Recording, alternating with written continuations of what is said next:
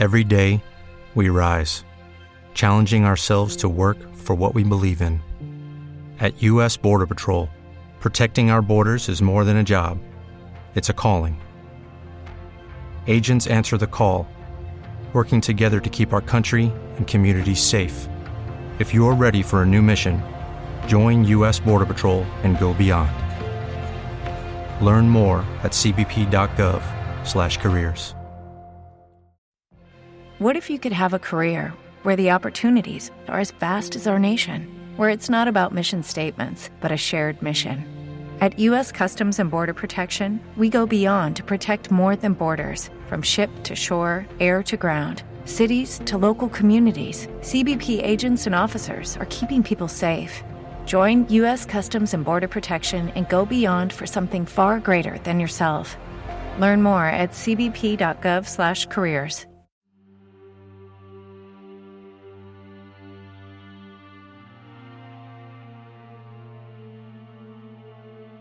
Barbara Holik fell in love with the American West.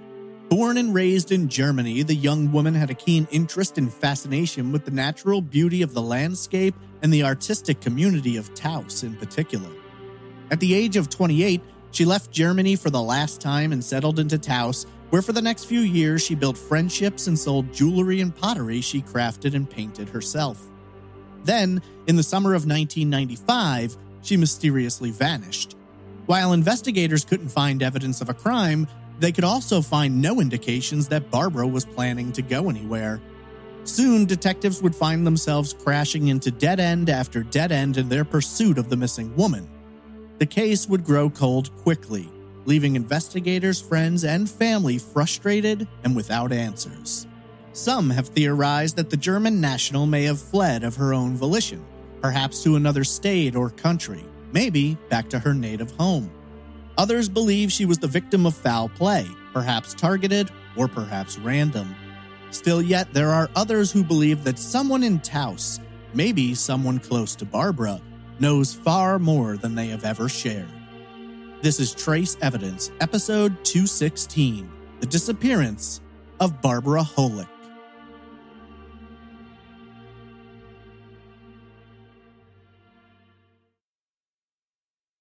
Welcome to Trace Evidence. I'm your host, Stephen Pacheco. Today we examine the mysterious 1995 disappearance of Barbara Holik from Taos, New Mexico. Before getting into the case, just a few quick notes about the show. Trace Evidence is a weekly true crime podcast focused on unsolved murders and disappearances. Visit trace-evidence.com for all social media links, episode breakdowns, donation options, and contact information. You can submit case suggestions through the website or by emailing me directly at traceevidencepod@gmail.com.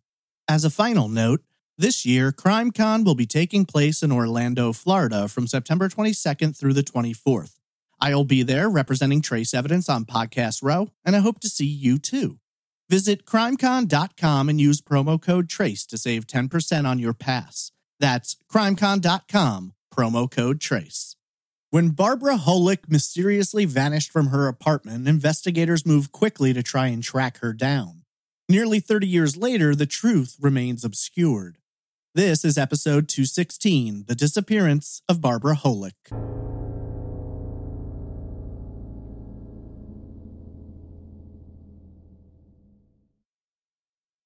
Running from Poncha Pass in southern Colorado to Glorieta Pass southeast of Santa Fe, the Sangre de Cristo Mountains contain a number of peaks towering over 12,000 feet.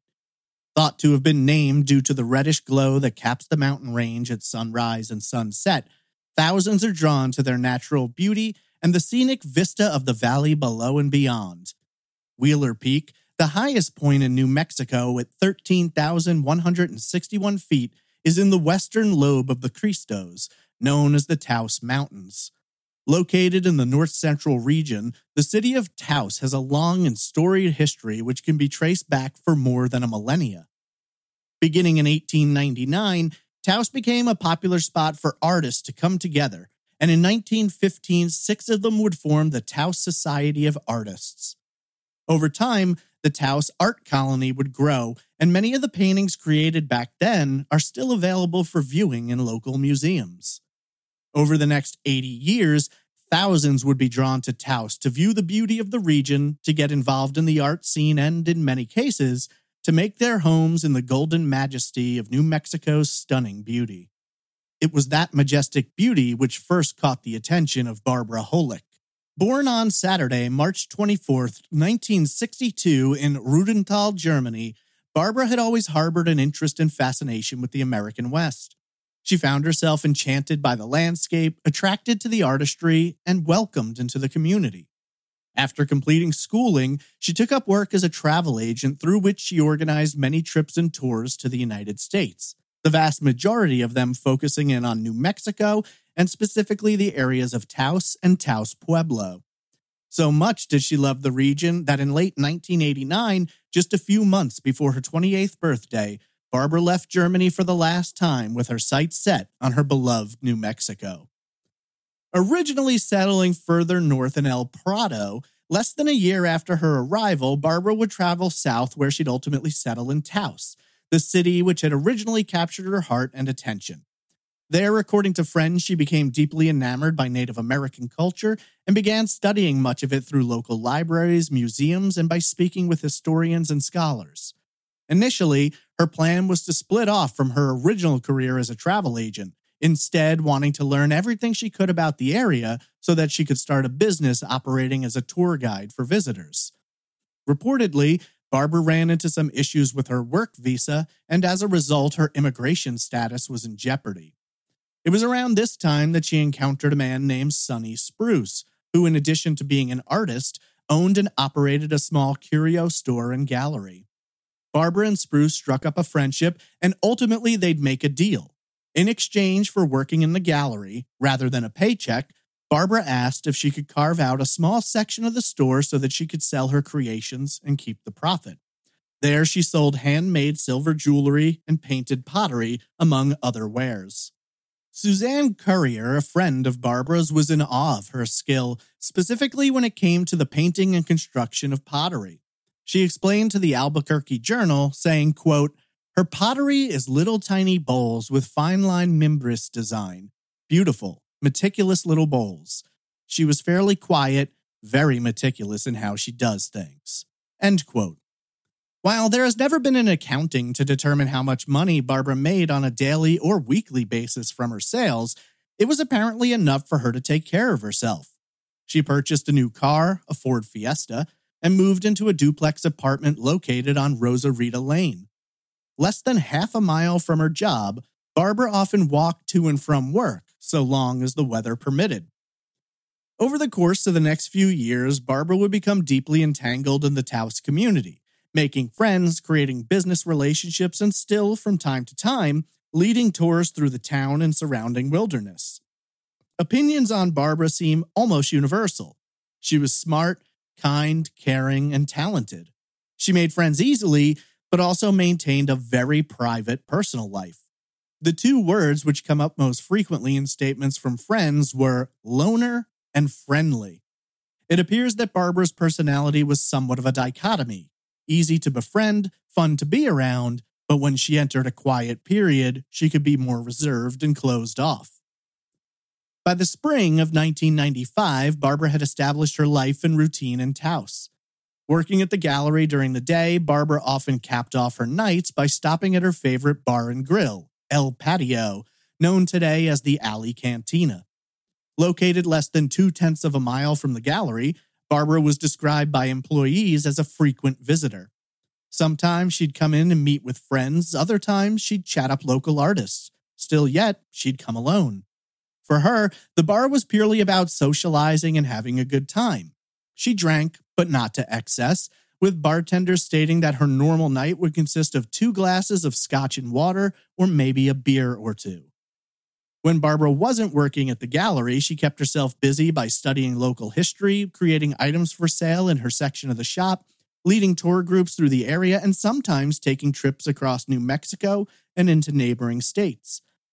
June was set to be a busy month for the 33-year-old, as she had planned a trip north to Pagosa Springs in Colorado and had purchased tickets for a rafting trip as a close friend from Germany was planning to visit by way of Canada. Unfortunately, before the two friends could be united, Barbara Holik mysteriously vanished. She was last seen on the evening of Friday, June 23rd. After completing her shift at the gallery, she made the short walk out of Taos Plaza, heading south along Paseo del Pueblo Norte. From there, she turned west, heading to El Patio. Hanging out at the bar for approximately an hour to 90 minutes, Barbara is believed to have left sometime between 10 and 11 p.m. From there, it's presumed that she took her normal route home, which would have had her walking west on Don Fernando, south a few blocks on Manzanares, and then west again on Rosarita Lane, a cul-de-sac where Barbara was renting a duplex apartment. While it has been presumed this is what occurred, the truth is, no one can speak with any certainty about Barbara's movements following her time at the bar. Reportedly, the weekend of the 24th and 25th passed without anyone seeing, speaking with, or encountering Barbara. On Monday, June 26th, she failed to show up for her shift at the gallery. Noting that Barbara was always on time and reliable, her boss, Sonny Spruce, became concerned. After several calls to her apartment went unanswered, Spruce made the decision to go and check on her personally. Arriving at the duplex, he knocked on the door for several minutes, but never received an answer. Checking the knob, he found the door unlocked, something which struck him as out of the usual for the normally security-conscious Barbara. Inside, the apartment appeared to be in order. Spruce noted several items sitting out, but for the most part described the interior as being well organized and showing no signs that any kind of a struggle or incident had occurred there. After walking through the apartment and failing to find Barbara, Spruce was concerned but not necessarily worried. While Barbara had always been clear about her travel plans and excellent about her requests for time off, he could find no solid explanation for her absence that day. Hoping for the best, he went home that evening and assumed he'd see Barbara the next day, where she'd certainly have a good reason for having missed work. But when he opened the gallery the next morning, Barbara wasn't there. He began to get a sinking feeling that something had to be wrong. At approximately 4 p.m. on Tuesday, June 27th, Spruce once again arrived at Barbara's apartment and found it in the exact condition it had been the previous day. Not a single item was out of place, and it appeared clear to Spruce that Barbara hadn't been inside since he had been there the day before. Now, with his concern reaching its peak and no rational explanation for Barbara's disappearance, he picked up the phone and called the Taos Police Department to file a missing persons report. Arriving on Rosarita Lane, investigators first noted that Barbara's Ford Fiesta was parked in the driveway. Accessing the apartment through the same unlocked door Spruce had previously used, detectives made several notes about the condition of the apartment and positioning of items. In the living room, they found Barbara's purse sitting on a table, inside of which they recovered her driver's license, keys, and several credit cards. A second handbag was found on a bedside table and was noted as having a roll of dollar bills sticking out of it. The blanket on Barbara's bed, along with the top sheet, had been pulled down and looked as though the 33-year-old had gotten out of bed at some point and then vanished. Several pieces of luggage were found stowed beneath the bed, and a lavender blouse, which Barbara had been wearing when last seen, was hanging in the bathroom. Night clothes, believed to have been worn by Barbara the night of her disappearance, were found as well, suggesting that she had gotten out of bed and dressed at some point before disappearing. According to investigators, the apartment was in immaculate condition and nothing appeared to be missing. However, there were 2 items found which didn't look like they belonged. According to detectives, a pair of work gloves were found inside, and no one could positively identify them as belonging to Barbara. One glove was found lying on the floor in front of the refrigerator. Another was near an exterior door. The duplex was home to 2 apartments, with Barbara's being situated in the rear of the home. The other apartment was vacant at the time. Finding no indication that any type of violent incident had taken place, investigators were sent out to several different locations she was known to have frequented. They quickly zeroed in on El Patio as being the last place where anyone had actually seen the missing woman. Multiple witnesses would tell investigators that Barbara had arrived at the bar on the 23rd, had her usual 2 drinks, and left sometime between 10 and 11. Unfortunately, No one, including Michael Sayre, a local attorney and friend of Barbara's, could confirm if Barbara had been there alone or in someone else's company, nor could they say with any certainty whether or not Barbara had left alone. At the time, they were uncertain as to whether or not any crime had actually been committed. They certainly couldn't find solid evidence to prove this, but the suggestion that perhaps Barbara had left of her own volition was quickly ruled out by friends. No one believed she would leave, especially without telling anyone and leaving all of her belongings behind. Michael Sayre told the Journal, quote, "She was very responsible, a bit of a loner. She never took trips without letting people know where she was going and clearing it with work." End quote. Beyond that, no one could answer the most basic question in this scenario.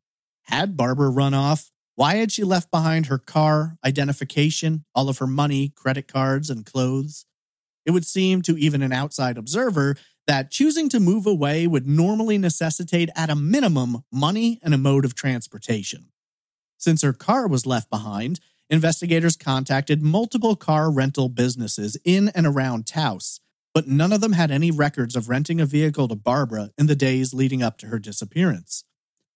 Running out of options, investigators next contacted local hospitals, but none had any records of Barbara being admitted. Having gone through her apartment, detectives couldn't locate her passport or visa, and so it was theorized that she may have gone south, perhaps crossing into Mexico.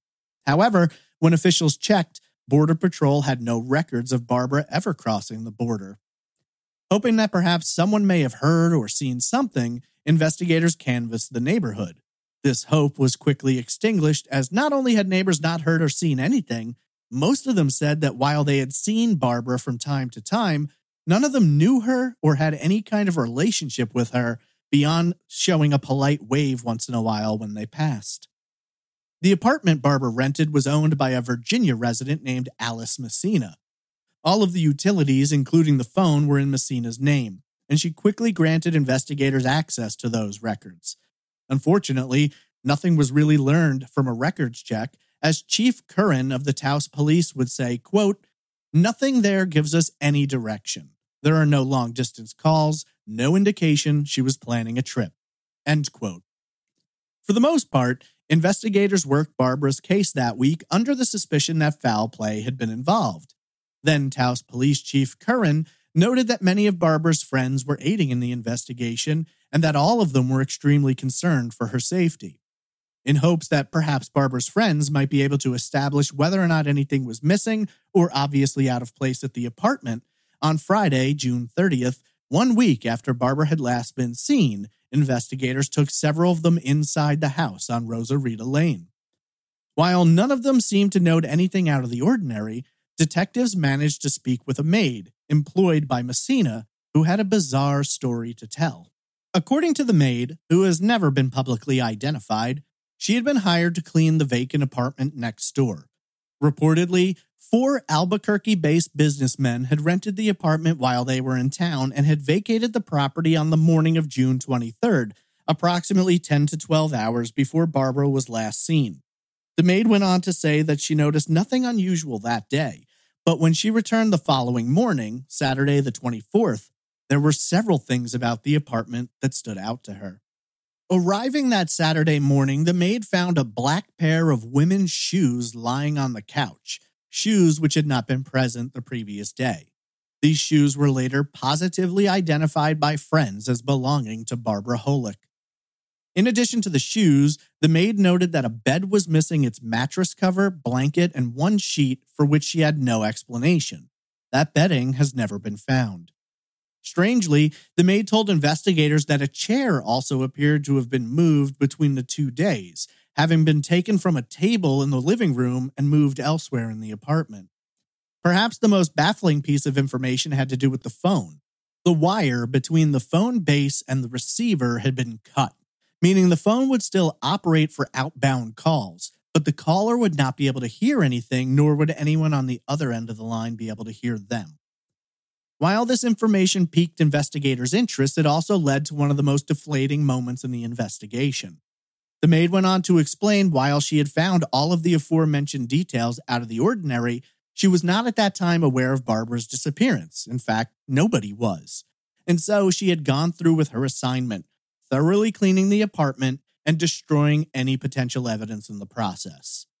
While investigators did go through that vacant apartment, they were not able to recover anything which clued them into what may or may not have happened to Barbara.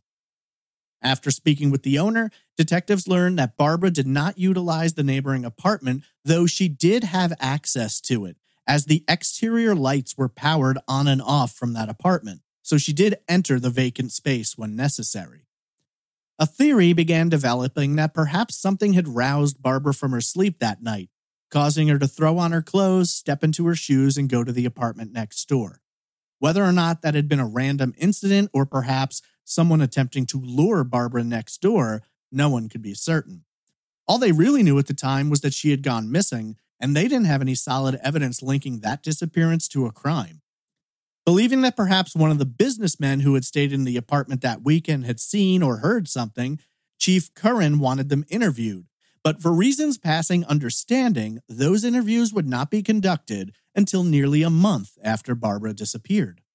Even then, the interviews were extremely thin and poorly conducted. Instead of questioning the men about their whereabouts on the night of Barbara's disappearance, they were asked about their observances of her. All 4 men stated they had not spoken to her during their time in Taos, and 2 of the men went so far as to say they hadn't even seen her. Investigators asked where they had visited, and specifically if they had visited any bars in the area, perhaps in an attempt to tie them to El Patio, but nothing substantial was gleaned from these interviews. Asked about this later, Chief Curran noted that he wished he had done the interviews himself, telling the Taos News, quote, "Those people could have been the key," end quote. At the same time, why Chief Curran didn't re-interview them himself if he felt investigators had done a poor job has never been answered. On Saturday, July 1st, investigators were put into contact with Barbara's German friend who had arrived for the visit. The visitor left a message on Barbara's answering machine on Monday, June 26th. When notified of the disappearance, he immediately came to Taos to try and assist. Utilizing this person as a translator, investigators contacted Barbara's family and notified them of the situation. That day, they were not super concerned as investigators explained that while Barbara was missing, they hadn't discovered any evidence to suggest she was the victim of a crime or that she had been the victim of any violence. However, the following day, when they spoke to the family for the second time, the lack of developments concerned them. While Barbara's parents wanted to fly out to New Mexico right away, investigators advised them to wait and see what else could be found, as to that point, there was nothing they could really do. Barbara's brother, Hans, was a police officer in Germany and informed investigators that he would be coming to New Mexico towards the end of the month should his sister not be found. Friends began organizing search efforts to try and track down Barbara. They assembled missing persons flyers and spread them throughout Taos and surrounding cities and towns. One friend donated $1,000 as a reward for information leading to her safe return. By the morning of July 3rd, investigators were reevaluating their approach to the case, with Chief Curran telling the media that they were essentially starting the investigation over from a new perspective. Chief Curran explained, quote, "All we have to this point is a missing person. The apartment shows no evidence of foul play, but judging by what we've learned about her, that friends say she is very precise and well organized, plus the time involved, we have to consider everything. The more we get into it, the more we believe there may be foul play involved." End quote. In an attempt to determine Barbara's whereabouts and travels during the days leading up to her disappearance, investigators began going through items recovered from her apartment. One item they found was a Colorado lottery ticket purchased in Pagosa Springs. According to the data available, they believe the ticket was purchased on June 20th, one day before Barbara returned to Taos. This resulted in a few different investigative avenues being explored regarding Colorado, but no solid evidence was found to assist. Running into dead end after dead end, Chief Curran turned to the public for assistance. He explained, quote, "We have nothing to go on. We've even talked to some psychics. We're asking the community if anyone has seen her at any time prior to the 23rd. We need to know what they saw and who she might have been with." End quote. Police fielded lots of calls from anonymous tipsters who claimed to know the location of Barbara's body. Investigators went out on several different wild goose chases that never led them any closer to locating the missing woman. One area which came up several times was Borrego Crossing, located inside the Carson National Forest, but searches there yielded no results. Another tip led investigators to a rural area near Pilar where a fresh grave was spotted.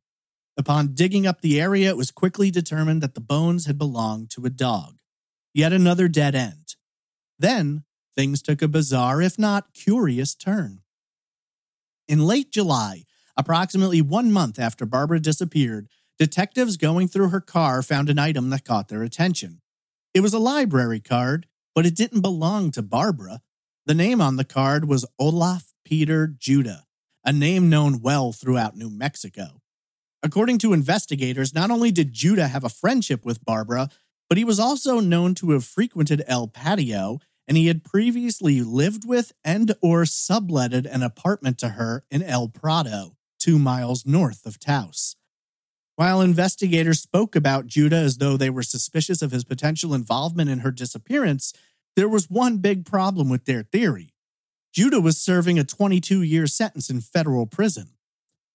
He had been arrested on July 16, 1991 in waters off the coast of Washington state. Judah and 5 others were rescued from the ocean by a Coast Guard cutter which had been in pursuit of his yacht. On board the boat was more than 1,000 pounds of hashish which Judah had acquired in Asia. When authorities began pursuit, Judah apparently set the yacht ablaze and he and the crew jumped overboard. However, officials were able to put the fire out, and after searching the yacht, they recovered 32 bales of hashish weighing more than 40 pounds each. As a result of his attempt to smuggle drugs into the country, Judah was tried and sentenced to 22 years. Following the arrest, Andres Vargas, a local attorney and friend of Barbara's, told police that she'd called him when members of the DEA arrived at her home wanting to ask questions about Judah. Reportedly, drug enforcement agents wanted information about Judah and access to a storage unit he was renting at Hines & Hines Storage in Taos. Barbara, who was in possession of the keys, handed them over to authorities who went on to recover nearly $90,000 in cash and cashier's checks from New Mexico bank accounts and safety deposit boxes held by Judah. They also seized passports, land documents, jewelry, an IOU, and a diary. While no charges were filed against Barbara, DEA agents noted in their reports that she certainly had access to that storage unit. Judah took great offense to the subtle accusations being thrown in his direction by investigators, specifically Chief Curran. He felt that he was being maligned and slandered in the media without any ability to defend himself, so he filed a lawsuit seeking $150,000 in compensatory damages and $150,000 in punitive damages, plus a public apology and the covering of the costs of litigation. As part of the lawsuit, Judah released a statement addressing Barbara. His statement reads in part, quote, "I am emotionally hurt by these accusations, and friends in New Mexico have expressed concern and confusion over this matter. I find the accusations of Curran totally unfounded and in violation of his personal and official responsibility. Before I departed for Asia in February of 1991, I gave Barbara Holik my library card for use in her research and guiding tours in New Mexico. I have had absolutely no knowledge of or have had anything to do with her disappearance and am willing to take a polygraph test to prove it. These baseless accusations by Curran have caused emotional stress and permanent damage to me. That a chief of police has made these remarks in the public would naturally draw the conclusion that the plaintiff is in some manner responsible for the disappearance of Miss Holik." End quote. Whether or not investigators had any evidence to link Barbara's disappearance to Judah outside of the fact that the two had known one another 4 years earlier has never been revealed. However, another detail was revealed through this investigation. As it turned out, in August of 1991, approximately 1 month after Judah had been arrested, Barbara got married. According to friends, the marriage was not about love or a true connection, but an attempt by the German national to shore up her immigration status. According to public records, she married a man named Thomas Killebrew. Investigators would later state, sometime after the marriage, Killebrew had fallen off the grid. Previously, he had been known to investigators following an arrest by Taos police in 1983 for distribution of cocaine. In February of 1994, Barbara officially divorced Killebrew, reportedly because she discovered that he was already married to someone else at the time they were wed. Detectives were very interested in speaking with Killebrew about Barbara and his whereabouts on the weekend of her disappearance. Asked about a potential link, Chief Curran told the Taos News, quote, "We think he was doing her a favor by marrying her. There is some question as to whether or not they were intimate. He'd be an interesting person to interview. It's my personal opinion she's either deceased or she's making a real effort to conceal her identity. It's difficult to tell which. That's one of the reasons I'd like to talk to Killebrew." End quote. While detectives managed to track down Killebrew, much as had been the case with Judah, it turned out that he was in jail at the time of her disappearance. Two potential suspects brought up by investigators, both with past ties to Barbara, but both physically incapable of having been responsible for her disappearance.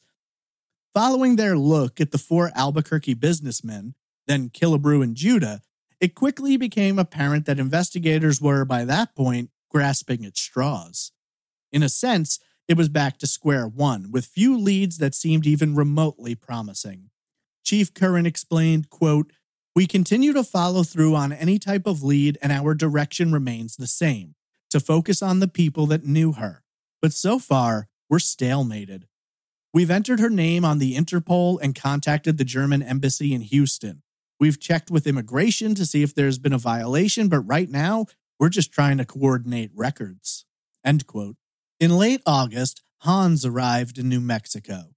The German police officer met with investigators and was brought up to date on the case and the lack of developments.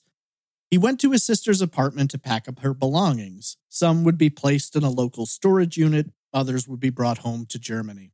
While there was little Hans could do to help investigators, during the process of cleaning out the apartment, he discovered two items that detectives had been seeking, both Barbara's passport and her visa. Curiously, at this point, it was revealed that in addition to everything else found in the apartment, investigators had also recovered an undisclosed amount of cash, described only as several $1,000s. The passport, visa, and cash discoveries only worked to diminish the probability of Barbara leaving of her own volition.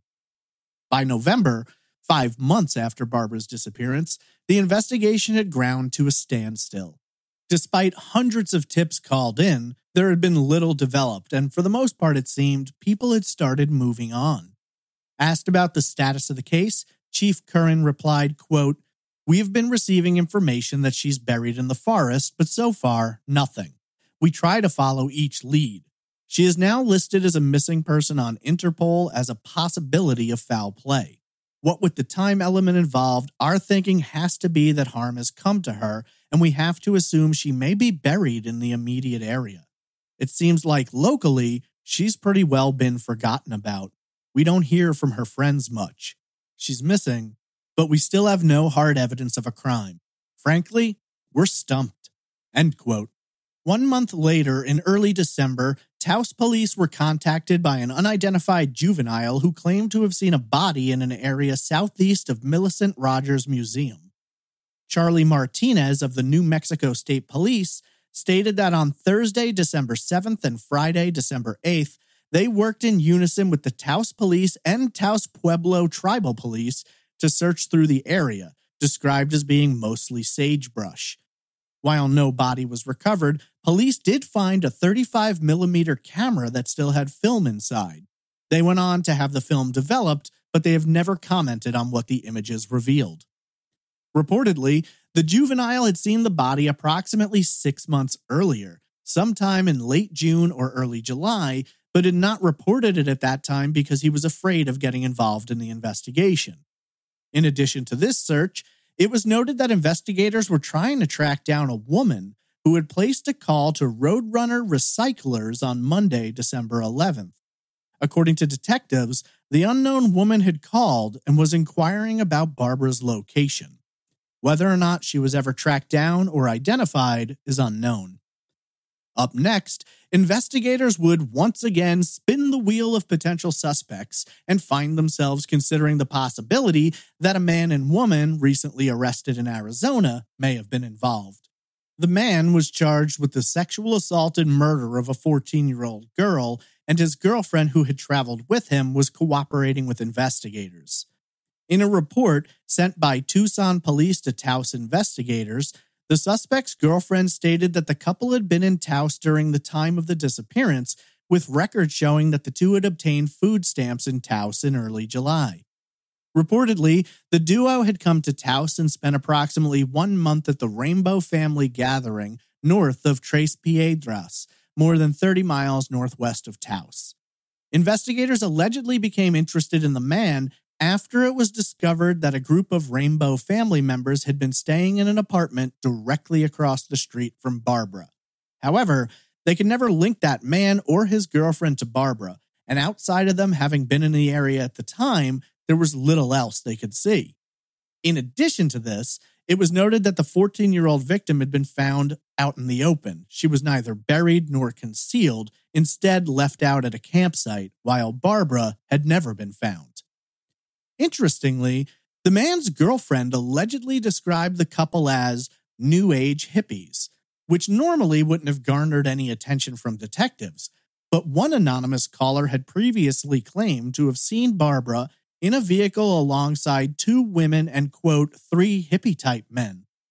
The vehicle had British Columbia plates on it, and while Taos police requested assistance from the Royal Canadian Mounted Police, they were unable to trace the vehicle or find any of the person's descriptions that they had been given. Whether or not this anonymous tip was reliable or just another wild chase could neither be confirmed nor denied. In perhaps the greatest expression of investigators' frustration and an inability to uncover leads, Chief Curran stated that they had spoken with 2 so-called psychics who claimed to have pertinent information. One of them told investigators that Barbara had been buried alive in an area that was clouded by a foul odor. This led detectives to conduct a large-scale search of an area surrounding a waste treatment plant, but again, nothing was found. As the case began growing colder, there would be no news or developments for the next 8 years. But then, in 2003, some new information came out. Taos investigator Barry Holfelder took over Barbara's case from the previous lead investigator, Lieutenant Manny Trujillo. While he came into the case with a lot of hope and driven to get to the bottom of it, he found himself running into the same dead ends as his predecessors. However, there was one call he received which led to a bizarre finding. On Monday, April 7th, Detective Holfelder received a call from a local man who had a strange story to tell. According to the caller, he and some friends had gone hiking in the area around the rim of Comanche Canyon, looking for arrowheads in the summer of 1995, shortly after Barbara's disappearance. There, they came upon a bloody woman's blouse hanging from a tree. When the man later spoke with a friend of the missing woman, he was told that the item sounded like a piece of clothing she had owned. At that point, he reached out to investigators, but according to Detective Holfelder, no one ever got back to him, so he just stopped calling. 8 years later, he read a comprehensive article about the disappearance and reached out again, this time getting in touch with Holfelder. The man led Holfelder to the tree where the blouse was still hanging. He later stated that the location was on a high mesa wilderness area on the south side of US 285, south of Tres Piedras. After obtaining the blouse, Holfelder began showing it to friends of Barbara's and sent photos to her family, hoping someone could positively identify the garment. Were it confirmed to be Barbara's, it would then be sent out to the New Mexico State Crime Lab in hopes of obtaining DNA or any other evidence. But the condition made results unlikely, with Holfelder explaining, quote, "At this point, the shirt is quite deteriorated. It's been torn and ripped and bleached by the sun and elements," end quote.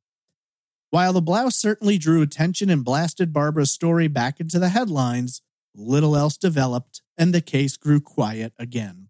5 years later, in November of 2008, more than 13 years after Barbara's disappearance, Her brother was interviewed by a German newspaper.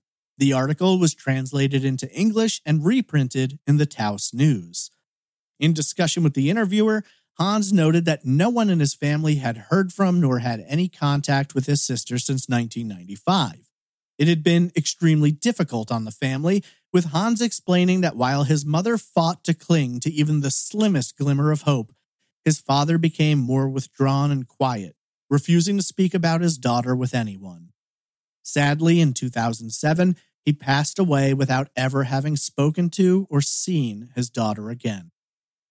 Asked what he believed had happened to his sister, Hans replied, quote, "I assume that there was a crime. There were some key points in the life of my parents when I thought, if Barbara is still alive, she would now get in touch with us again. If there's a grave you can go to, you at least have a significant point. My parents never got really happy again." End quote. He went on to explain that following his father's passing, they were having issues in terms of the estate. Barbara was listed as an inheritor by her father, but since she had never been found nor had a death certificate been issued, her piece of the estate could not be executed. When Hans was informed that he could file to have his sister officially declared dead in order to handle the financial issues, he backed off on the discussion, saying he was not in a place where he felt ready to do that. As he explained, even with but a sliver of hope, it's difficult to accept the grim possibilities.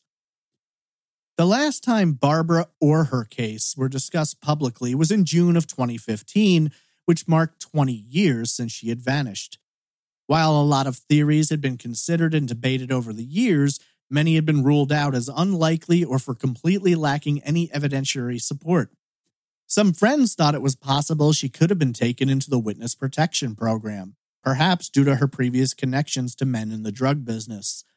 Others thought she fled for immigration reasons, believing she was going to be deported.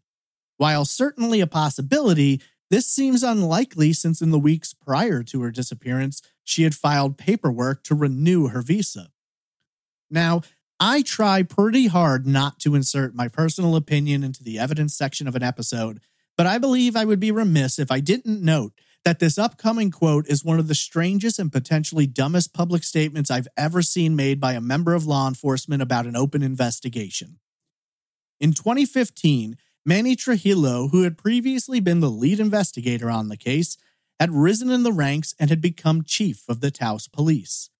Asked his theory about the disappearance, he told the Taos News, quote, "It didn't look like foul play. There was nothing broken.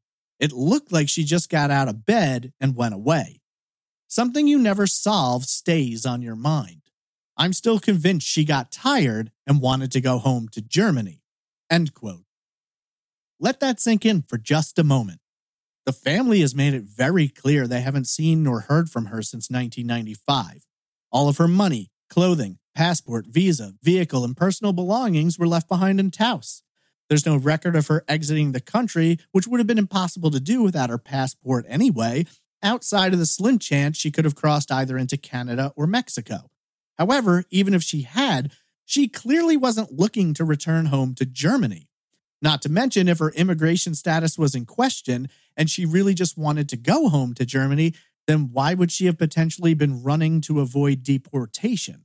How could you investigate this case and dismiss all of the evidence to the contrary in order to make that statement? It's absolutely galling. Sure, there was nothing in her apartment that looked strange or out of place. Sure, there was nothing that suggested a crime. But what about next door where they found her shoes and a cut phone line and missing blankets and sheets? It's just ridiculous. For their part, retired former Chief Curran and Detective Holfelder held to their beliefs that foul play was likely involved. While they had never uncovered solid evidence to suggest that Barbara had been the victim of a crime, they'd never found any to prove she had simply left either. Truly, it seemed that from the moment of Barbara's disappearance to nearly 30 years later, investigators are just as stumped as they found themselves in 1995. When last seen, Barbara Holik was described as being a white female standing 5 feet tall and weighing 120 pounds, with brown eyes and brown waist-length hair. She speaks with a thick German accent and her ears are pierced. She was last seen at El Patio Bar and Grill, today the Alley Cantina, on Friday, June 23, 1995, in Taos, New Mexico. At the time of her disappearance, Barbara was 33 years old, and if alive today, she would be turning 61 later this month. Barbara Holik fell in love with the American West and left everything she'd ever known behind to move halfway around the world. Settling into Taos, she made friends, created jewelry and crafts that she sold, and studied the history of the region while leading tours out into the wilderness. She had come to realize her dreams, only for them to transform into a nightmare. All these years later, and those who loved and cared for Barbara remain in the uncertain limbo of unknowing, hoping someday to find Barbara and bring her home. When someone is just really good at what they do, it could be a waiter, a chef, or a doctor, then you know you're in good hands. Like when you see a chef cooking 4 different complicated meals all at the same time, commanding the kitchen like a general, so much so that even Gordon Ramsay would be impressed. When you see that, you can't help but have some confidence. But it isn't always easy to find the best of the best. However, on ZocDoc, finding the right doctor for you is a seamless process. The quality care you need is just a few taps away in the ZocDoc app. There's nothing worse than going to a doctor's appointment and quickly learning your doctor is disinterested. Instead of listening to you intently and asking how you're feeling, the doctor's just checking the clock. On ZocDoc, you'll find quality doctors who focus on you, listen to you, and prioritize your care. ZocDoc is the only free app that lets you find and book doctors who are patient-reviewed, take your insurance, available when you need them, and treat almost every condition under the sun. No more doctor roulette or scouring the internet for questionable reviews. With ZocDoc, you have a trusted guide to connect you to your favorite doctor that you haven't even met yet. Millions of people use ZocDoc's free app to find and book a doctor in their neighborhood who is patient-reviewed and fits their needs and schedule just right. Go to ZocDoc.com/trace and download the ZocDoc app for free. Then find and book a top-rated doctor today. Many are available within 24 hours. That's ZocDoc.com/trace. ZocDoc.com/trace. Only 4% of universities in the U.S. are R1 research institutions, and Temple University is one of them. This means 100% of students have the opportunity to participate in hands-on learning and research with world-class faculty. With over 600 academic programs across 17 schools and colleges, Philadelphia's largest public university provides students with a rich variety of opportunities and propels graduates to succeed in their careers. Temple University. Schedule a campus tour today at admissions.temple.edu/visit. The disappearance of Barbara Holik is an extremely frustrating case nearly bereft of evidence. Trying to determine the fate of a woman who mysteriously disappears sometime during a 48 to 72-hour period of time without any solid evidence, leads, witnesses, or motives can be a nearly insurmountable task. I couldn't help but see the parallels between Barbara's disappearance and that of Mel Wiley, featured in episode 215. The primary difference being that there was vastly more evidence available to suggest Mel left of his own volition, and even in that case, it wasn't enough to be certain one way or the other. It's really challenging to try and analyze this case since we have so little to work with. It doesn't provide a situation in which you can weigh the pros and cons of different theories because in the end, it mostly comes down to personal opinion. Which is more likely, running off or being the victim of a crime? That all depends on your perspective. Those who knew Barbara the best were clear. There was no way she would have just run off without telling anyone. She left everything behind. Her car, her money, her passport and visa, everything that she would need to travel out of town, let alone to go a great distance. At the same time, there's evidence found which doesn't necessarily directly imply that Barbara was the victim of any particular crime, but it's enough to raise the question. The missing bedding from the apartment next door, her shoes being found in that apartment, and the cut phone line. When Chief Trujillo stated that he believed it was entirely possible that Barbara left and went back to Germany, he noted that they had found nothing in the apartment to suggest a crime had occurred and described it as looking like she had stepped out of bed and went away. The problem was, he didn't address any of the aforementioned evidence. Yeah, it's pretty easy to say someone may have run off when you ignore everything that suggests the opposite. Since we can't go through this case normally by breaking down different theories, it's probably best to simply address what we know and go from there. Barbara moves to New Mexico in late 1989, early 1990. She initially settles further north before she ends up in El Prado, not far north of Taos. There, she allegedly lives with and/or sublets an apartment from Olaf Peter Judah. Not long after, in July of 91, Judah's arrested and sentenced to 22 years in federal prison for drug smuggling. According to him, before he leaves for that trip, he gives his library card to Barbara so she could continue her work researching the history of the region. Had Judah been out of prison at the time, or had he an established history of violent crimes, this might be a more tantalizing clue. But the presence of a library card belonging to someone who's been in prison for 4 years doesn't exactly set my radar off. Now, there has been vast speculation over the years about Judah, but there's never really been any evidence presented to support the theories. I think the first question you'd have to ask is, why after 4 years would he suddenly find it necessary to want to get rid of Barbara? He's already in prison. It's not like she can testify against him or present additional evidence. She didn't seem to have anything on him since the DEA didn't utilize her or glean information from their interviews with her. The only thing she did have was possession of the keys to Judah's storage unit, where the DEA seized nearly $100,000 in cash, plus countless pieces of jewelry, precious stones, land documents, and other items of value. Some have suggested that maybe Judah was angry about her handing the keys over to the DEA, but that's a pretty ridiculous argument. Do you really think the DEA wouldn't have just broken the lock if the keys weren't accessible? Then, attention turns to Barbara's ex-husband, Thomas Killebrew. There's a lot of different stories about this guy, but none of them really match up. We know he was arrested by Taos police in 1983 for distributing cocaine. He has an extensive record with arrests all over the place, both before and after Barbara's disappearance. Killebrew is an interesting angle to examine, if for no other reason than the fact that he and Barbara must have been somewhat close for that marriage to have been an option. In fairness, it's been said by friends that the marriage was purely a move to assist Barbara in securing her status in the United States, but there's some conflicting information about how things ended. While Detective Holfelder later stated that the two had married in August of 91 and divorced 6 weeks later when Barbara learned Killebrew was already married, public records indicate Barbara filed for divorce from Killebrew in December of 93, which makes it quite a bit longer than 6 weeks. It's also interesting to note that the divorce position was unchallenged since, by that point, Killebrew was in the wind and no one was quite sure where he was. Reportedly, Barbara had originally met him when he was working as a bartender at El Patio.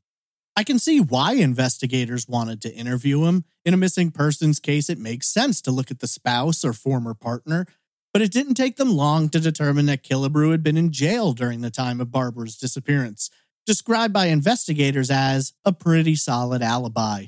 I'm inclined to agree. Still, you could speculate the same way folks did about Judah, that maybe Killebrew wanted something from Barbara or was angry at her for some reason and hired someone to take care of her. The problem again becomes why.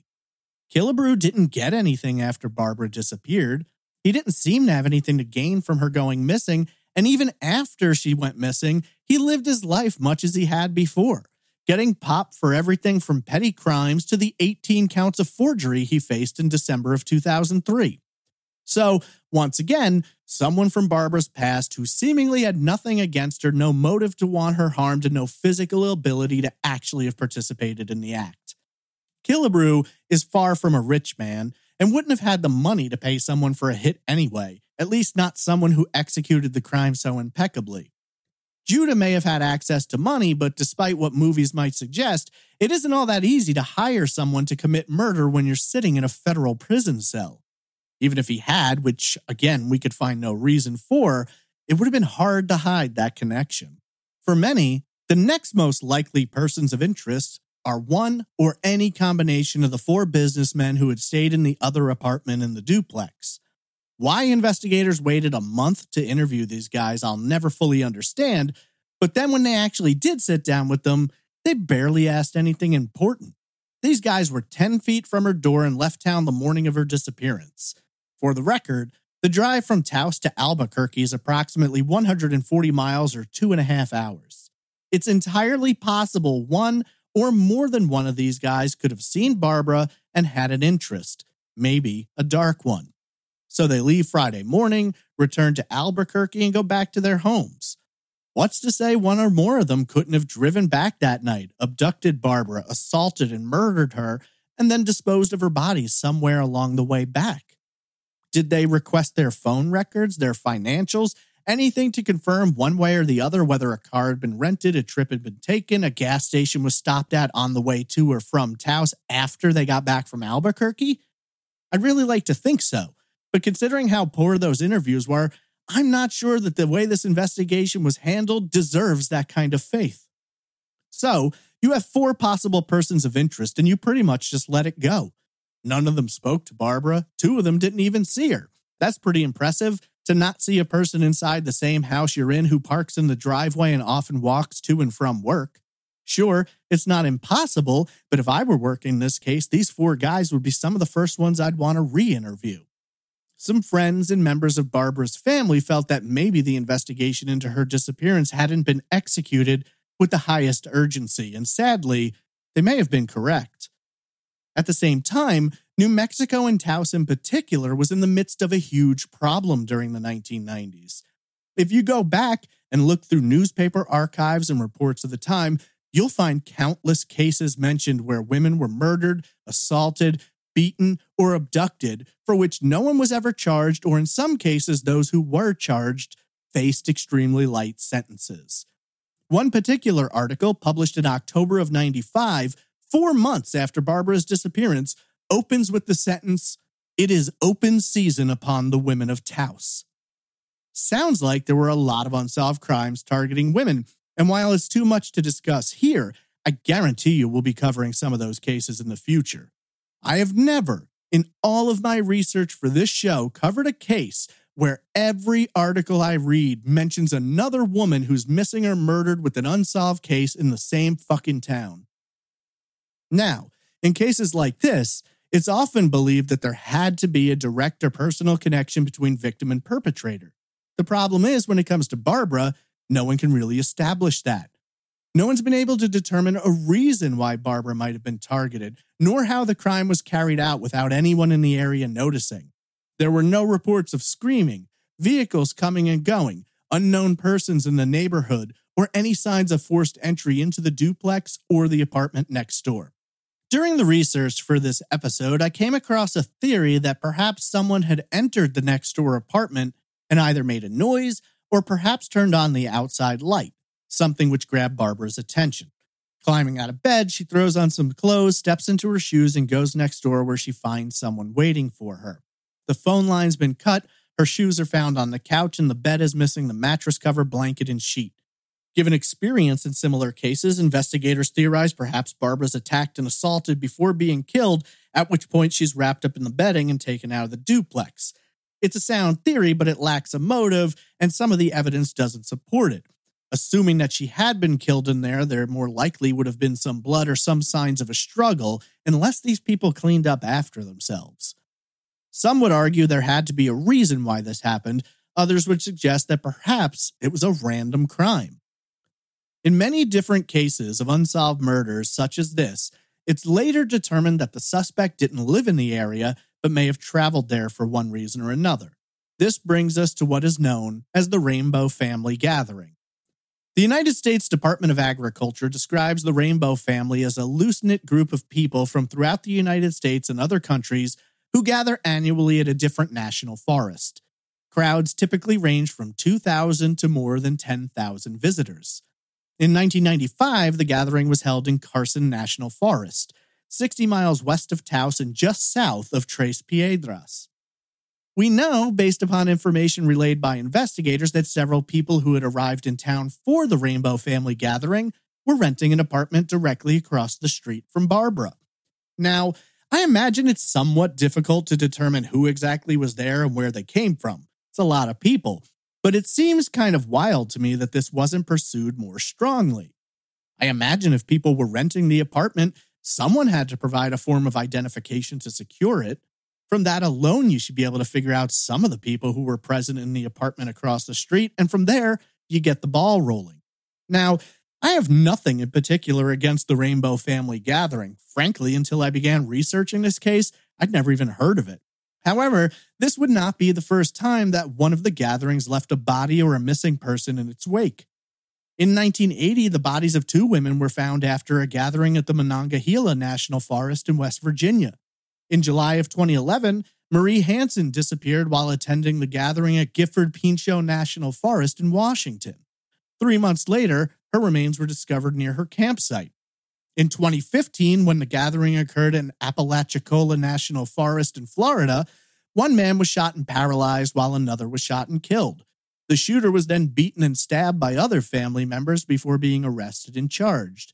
In July of 2018, Joseph Capstraw was arrested in Elizabethtown, Kentucky, after confessing to the murder of a woman he'd met at a gathering in Lumpkin County, Georgia.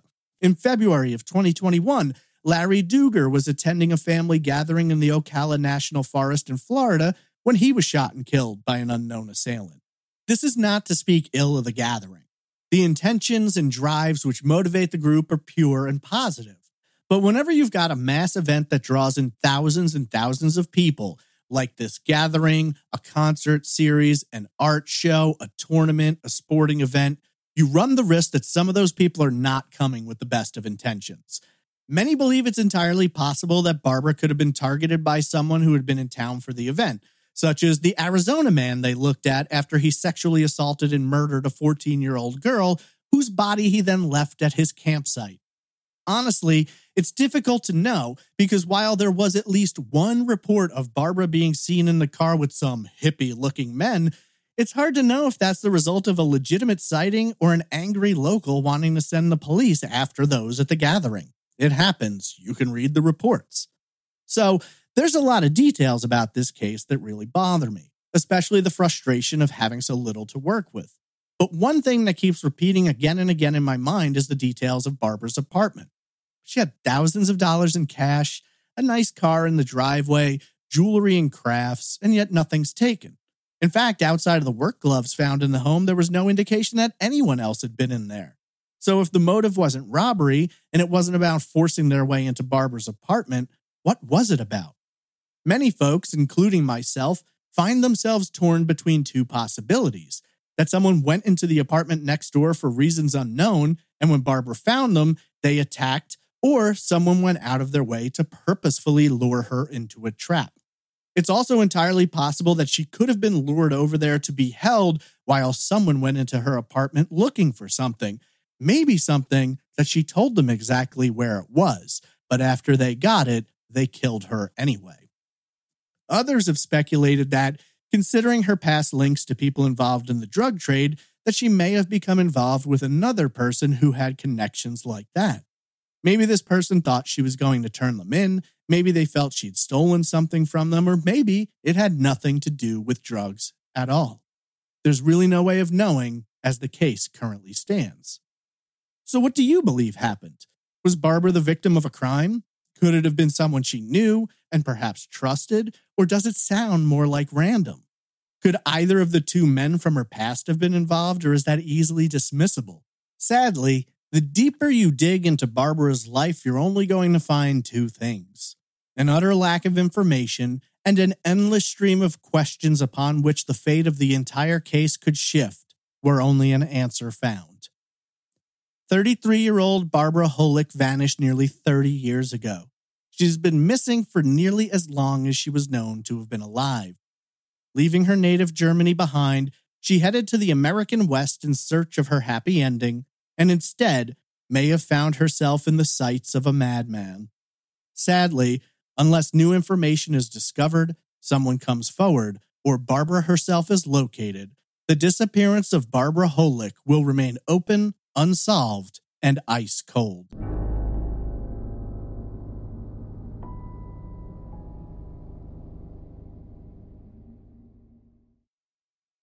If you're looking for more information about the disappearance of Barbara Holik, there are many websites and forums discussing her case. Newspaper archives also have many articles from the past about this case, and in this instance, both the Albuquerque Journal and the Taos News were the most helpful. If you have any information about the disappearance of Barbara Holik, please contact the Taos Police Department at 575-758-4656. Her case is number F-164-95. She has a profile in NamUs, which can be found under MP17907. Thus far, she has been compared to 2 Jane Does, both from Virginia, both ruled out. DNA, dental, and fingerprints are available for comparison. One final note, I'd like to give a shout out to listener of the show, Geza, who was extremely helpful in trying to teach me pronunciation of certain German terms, which I am sure I failed to live up to, but I really appreciate her assistance. What do you believe happened? Tweet me at TraceEvPod, email me at traceevidencepod@gmail.com, or comment in the Facebook group. At this time, I'd like to take a moment to thank our amazing Patreon producers: Alicia Lorraine, Andrew Guarino, Ann Bertram, Camelia Tyler, Christine Greco, Danny Renee, Daerthy, Denise Dingsdale, Diane Dyson, Eloanne Meyer, Fabulous TT, Guillermo Pinto, Jennifer Winkler, Julie A. Mangano, Justin Snyder, Kara Moreland, K.Y., Lars Jensen Fangel, Leslie B., Madison Lahoulier, Marla Wright, Melissa Breckeisen, Nick Mohar Shores, Sarah Lyons, Travis Skepko, Stacy Finnegan, Stephanie Joyner, Stephanie Eve, Tiffany Nelson, and Tom Radford. Without your amazing support, this show would not be possible, so thank you all so much for contributing to Trace Evidence. One quick reminder, if you're planning on attending CrimeCon this year in Orlando, Florida, use promo code TRACE at crimecon.com to save 10% off your pass. Once again, that's promo code TRACE at crimecon.com. If you're interested in learning more about this case or other cases featured on the show, please visit trace-evidence.com. There you can find case breakdowns, all social media links, merchandise shops, case descriptions, media, and options for donating, including PayPal and Patreon, should you wish to support the show. This concludes our look into the 1995 disappearance of Barbara Holik from Taos, New Mexico. I want to again thank you all for listening, and I hope you'll join me next week for another unsolved case on the next episode of Trace Evidence.